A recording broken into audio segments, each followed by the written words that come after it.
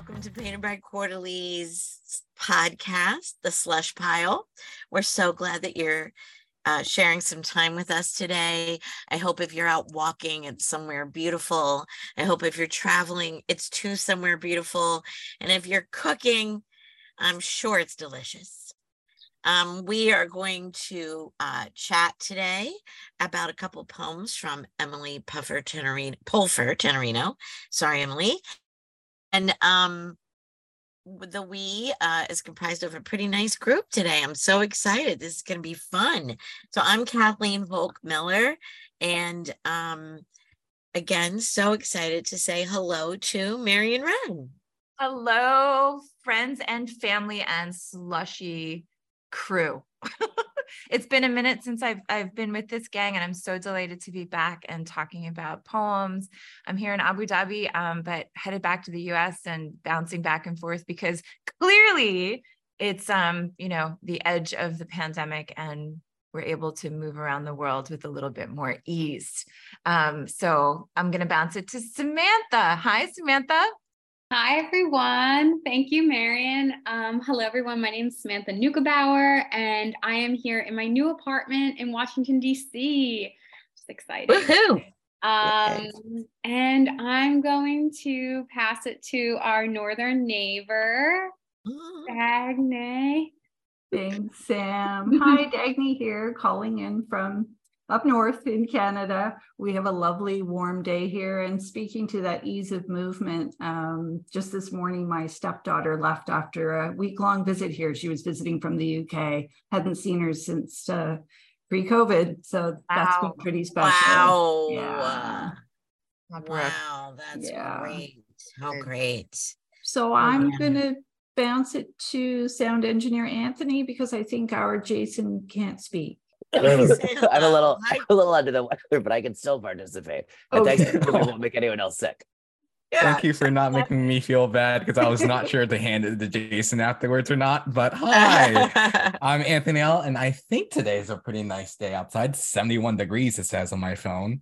I've been pretty much running around everywhere, so this is my first time sitting down, but excited to be here as always. Yay. I was gonna say, isn't that sad that you know what the weather's like? You look at your phone.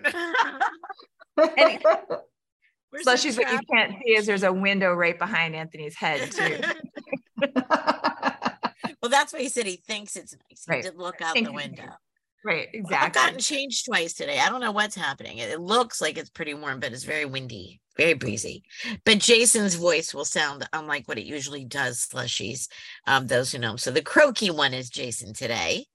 Hi, Jason. And that is me. I'm croaking. Yeah, and this is going to be great. We're discussing the work of Emily Pulfer Tenerino. We have two poems today. And can I voluntold you, Dagny? Oh, sure. Thank you. All right. Oh, and there is kind of a reference at the top of it. Do we want to do it first? I would actually read the title and then we read the epigraph. Yeah. And we can go right into the epigraph. Okay. All right. Yeah. Grunge and glory. Epigraph. You're kidding. Tell me you're kidding. At least I'll know where to find my new wardrobe this year in the nearest dumpster. Talk about the emperor's new clothes. Tisk, tisk, from a letter to the editor in Vogue, US, February 1993. What's more glorious than a girl in a field, curled in the whorl of a deer bed, alfalfa haloing her dreams of fashion magazines, while she plies matted hay, untatting her world? Bales score the landscape, parceling endlessness, parsing this solo tableau, while her heroes wrench their music into being in Seattle, gray, time zones away. What's grunge, if not her dense crochet of cast-off couture, curated from dumpsters and worn with a frisson of pride and shame? Flowering nightgown, old ski boots, sweater turned lace in places by moths and age. And this field, like where models pose in Vogue, each page itself a piece of land and an ethos framed inside a storyboard. Nice. Thank you.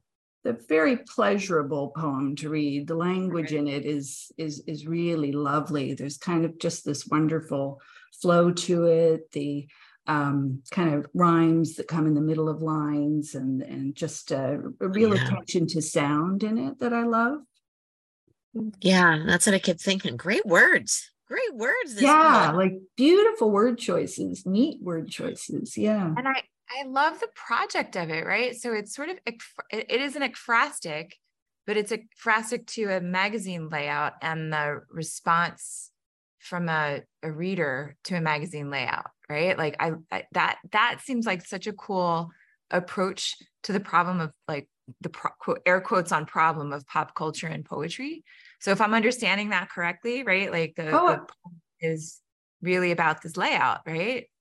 Absolutely. And I think calling it an ekphrastic, Marian, I mean, that's such a good point, because,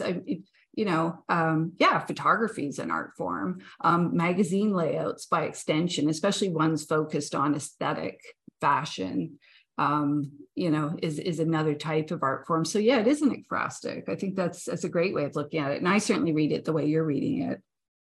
Yeah, I think there's something also like unburdened by the quote again problems of like magazines about it. That's really nice. That takes me back to like when I looked at magazines, like in a way that was just like another kind of dreamy fantasy. And I don't think you can ever get that back, but I felt it again reading this poem.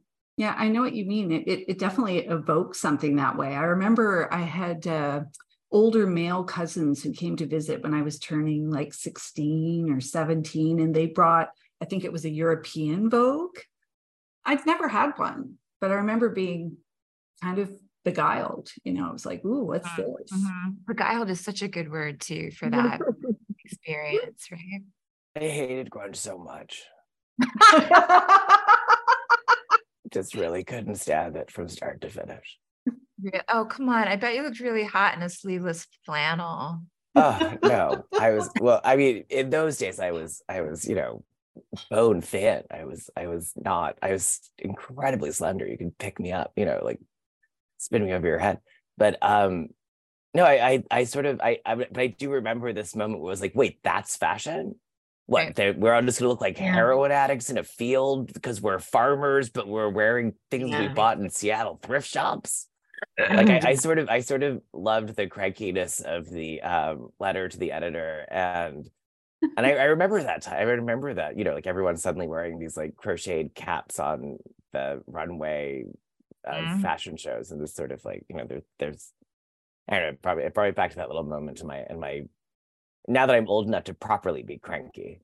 It has the right voice. I mean, if we're gonna be cranky, like now's the It's really working. Oh yeah. That might be the title of the episode, Properly Cranky.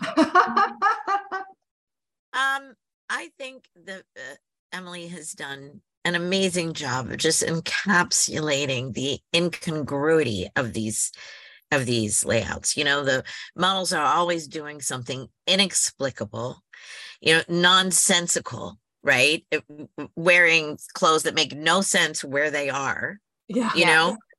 And so it wasn't only the grunge for me, it was that too, just any of the Vogue layouts, like how actually silly they are. If you just think for a moment. Absolutely. Milking a cow in sequins, right? Like that and you heels. would see that. Don't forget the right? heels. Yeah. Yeah, right. So these descriptions bring that in mind for me too. The senselessness of Vogue layouts or any fashion magazine. And it's like it does intellectualize it too, right? Like it's this like like a defense against the crankiness, right? And then the sort of like the explicit sort of like language, like ethos, right? Like an ethos framed inside a storyboard is sort of appeals to the sort of, I don't know, the cultural nerd in me, like the culture studies nerd. Like the poem functions almost as a kind of cultural studies approach to fashion magazines, creating that sense of aspirational sensibility, right? And there's such a long history of that in advertising and magazine cultures.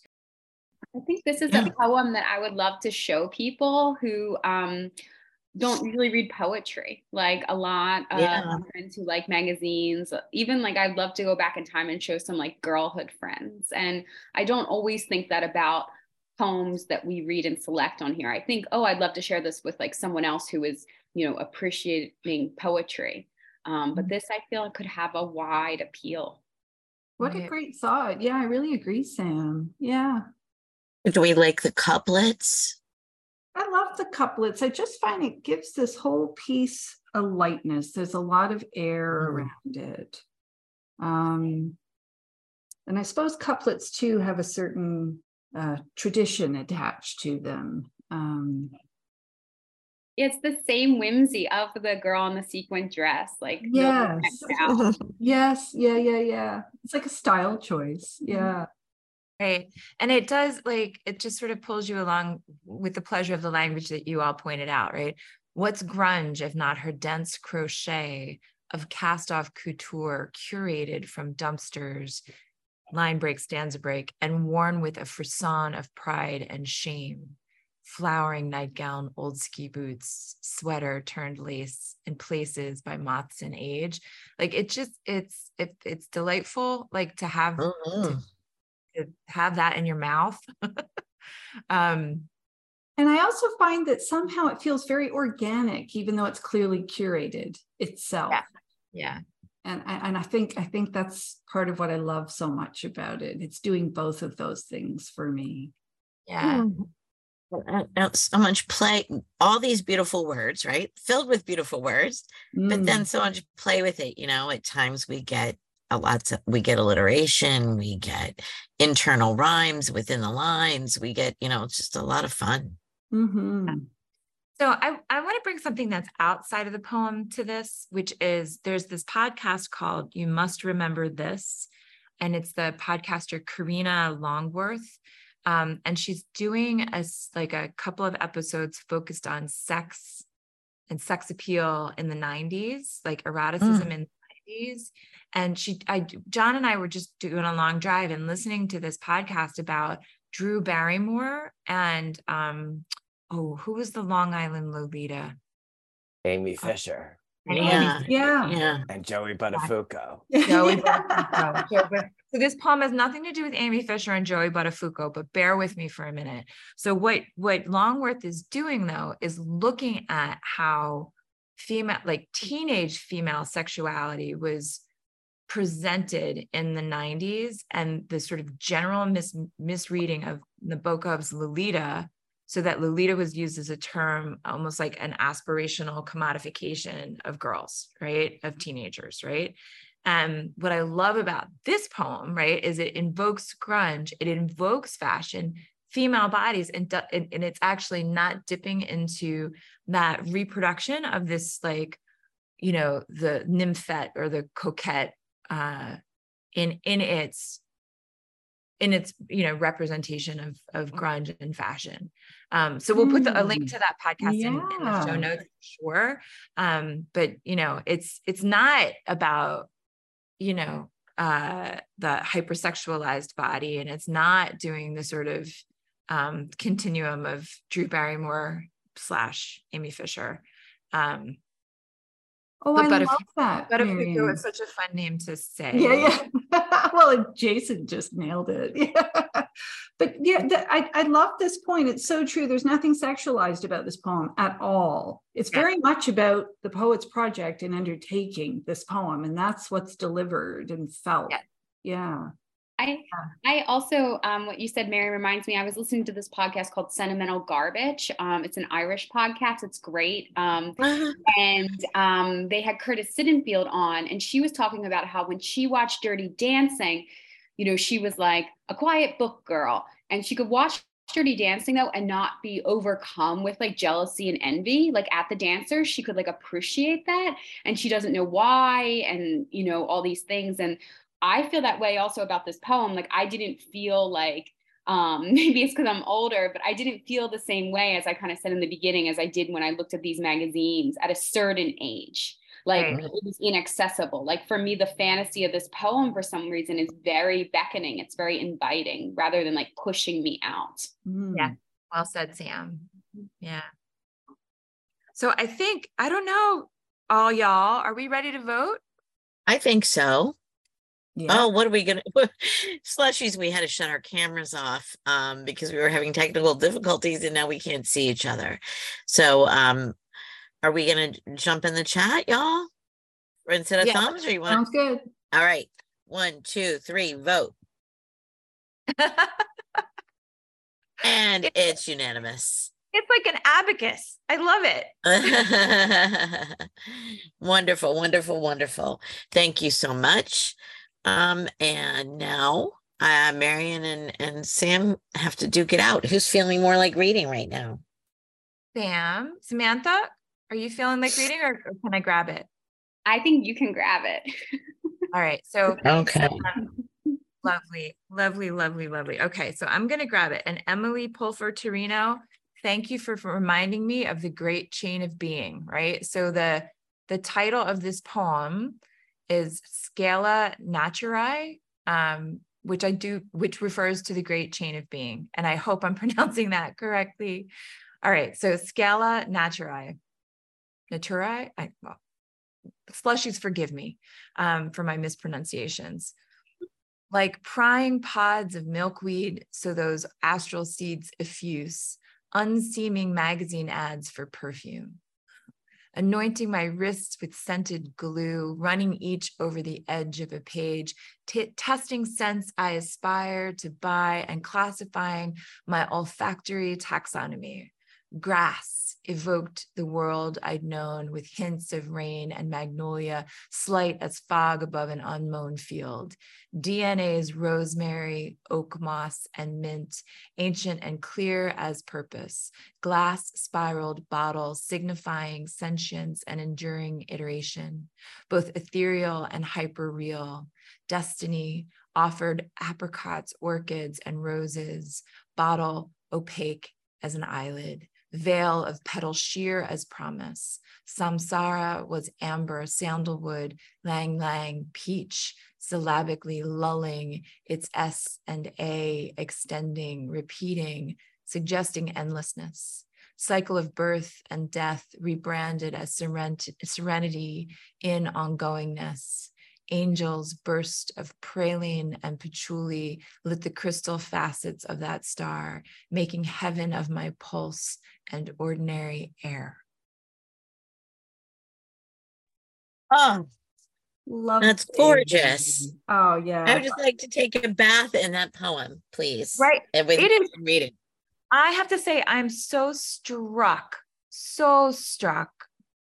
at how difficult it is and how rare it is to write well about scent.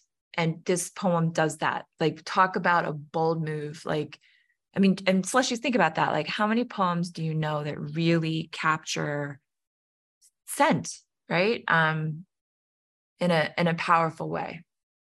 And throughout the entire piece, it's not like it's just a moment. Yeah, exactly. And right. It's a reflection on it is making sense of scent as the poem, which, holy schmazzoli, that's ambitious.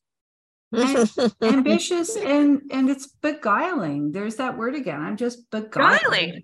Double down on beguiling. Yeah. Yeah. Honestly, when I said I would like to take a bath in that poem with, it just hearing it over and over again, it's just sensuous, those sounds. Like, usually I have a strong reaction to list poems, a negative one, right? And this feels like it deserves every list that it does give us, because the choices are so extraordinary. Mm-hmm. So I don't know if anybody else feels this, but the fact that Jason is on the call and unable to speak, I feel like I'm having a conversation in my head with him. And what am I saying? I don't know. I'm like, do you have a strong adverse reaction to list poems? I often do. Well, I often have a strong adverse reaction to anaphora. The list poems would always begin with kind of like the same thing, where I kind of start skipping the repeated part because I just want to get to the thing at the end. But with this one, no, I was kind of tumbling through it. I was really disoriented in this kind of really pleasurable way, and thinking about the ways in which, sorry, I missed the mute button. That disorientation is a kind of orientation. Yes. Okay. And I'm going to jump in because I think that happens to me as the reader in the first 2 lines, like prying pods of milkweed, so those astral seeds effuse, is like such an interesting simile, right? And like almost like, I don't know why it reminds me of like Yoda. Like there's the syntax is a little like off-putting to my eye and my. But once I catch the image, right, like the milk pod pried open and the seeds floating, I am 100% in this poem, right? It takes a minute for my brain to settle into that analogy. And once it's there, I'm in. And then there you are with anointing of the wrist with scented glue. I mean, I can feel it, I can picture it. I know the action required that unseaming Right. the magazine ads to anoint the wrist, and then it just opens up this entire sensory experience, which is all around the smell, the scent. And Dagny, that's the thing. I think in like old school publishing, those were called like those old flyers that would be tucked in a magazine were called blow-ins, right? Because when she would like open up the magazine, shit would fall out. That was like on purpose, right? So you would bend down and get whatever the ad is. So the perfume ads too, right? Like I really like this preoccupation with material culture, commercial consumer culture, and the magazine as the object for all of this reverie. And it really just does point you to the experience of experiencing it. But as we're talking about it now, I'm just thinking about how incredible it is that there's been this whole industry that not only does it produce the magazine and everything that goes into the pages of the magazine, but then there's actually a mechanical process for putting, sealing scent into these packages that will then fall out of the magazine as you flip through it. I mean, that's someone's job. Like that's kind of incredible. Now, that's not what this poem is about at all, but it's really making me think about the complexity of the systems that we've created and live in. And I love that actually this poem has nothing to do with that. It just is purely about kind of floating down this river of scent. Well, the line there, unseaming magazine ads for perfume. I'm thinking about those ones that force you to open to them because they are sewn in the binding, right? And then they would have a little dotted line, a perforated line, and you could pull them out and you could throw them in your underwear drawer. That's right. That's what I did after I rubbed them on my wrist. I love this because, well, for 2 reasons. I love the opening image of, getting that magazine ad perfume. And what I think is interesting, especially of things like I think of from my childhood, like in the 90s, is that so much of it is almost cannibalized by the internet. Like there could be this little meme or, this little square tile that's like, remember these, and it will just have that picture, but it's not artful or anything. Like it's just like a second of like recognition and then you move on. Whereas this poem actually lets me like sit in that memory for a minute and like you kind of said in the beginning, Mary, and like really go on this like sensory journey that is just really satisfying. It's so much more satisfying than if I saw this on like 30 AF or some kind of other site online that's playing on nostalgia. And thanks, Samantha, I love that, right? It does play on nostalgia, but it does so by, I mean, look at that last line, right? Making heaven of my pulse and ordinary air, right? Like that goes what I think what Kathy was saying too about the sort of the real specialness of like prying open those scents, right? From those like little cardboard inserts, smelling it and then keeping it in your underwear drawer, right? Or putting it on your body. And suddenly it's just that combination of like the chemistry of your skin and air, and suddenly there's this magic scent that's been delivered to you through a magazine. Like it's, Samantha, I think you're absolutely right. Like it really does bring the experience of that nostalgia into the body, right? As opposed to just like looking at a snapshot of remember these, right? Yeah. And that's so much deeper because it's evoking what the reader's experience was. Yeah. Rather than one of these come along with me sort of moments. It's taking you back. Yeah. And I just love that gentle slant rhyme with the last two lines as well, that makes that final line feel a little bit more special too. It's a lovely way to wrap it up. Of lit the crystal facets of that star, making heaven of my pulse in ordinary air. So good. Are you familiar? Because Angel, I know, is a Mugler scent, and that's describing the bottle. Do you know the different scents? Are you familiar with like grass and DNA and Samsara? Believe it or not, I was just at a perfumery in Cairo, and I went as such a raging tourist and got, sort of upsold into these scents. And it really went down the list. Like, here's the scent, here's Samsara, right? And so yes, but I'm no expert in them. How about you, Jason? They're women's scents. So I would know, I know the Mugler men's line. I don't know the. Yeah. I recognize Samsara, but not the others. I really I don't know anything. I'm one of those people that's worn the same thing for 30 years. So I don't know any of them. Oh, do tell then. Right? No, I don't know any of them because I've only worn one scent for my. You must tell us what your one scent is. What's your scent? Oh, sure. Oh, it's laughable compared to these, but it's white musk from the Body Shop. Yes, it is. Yeah.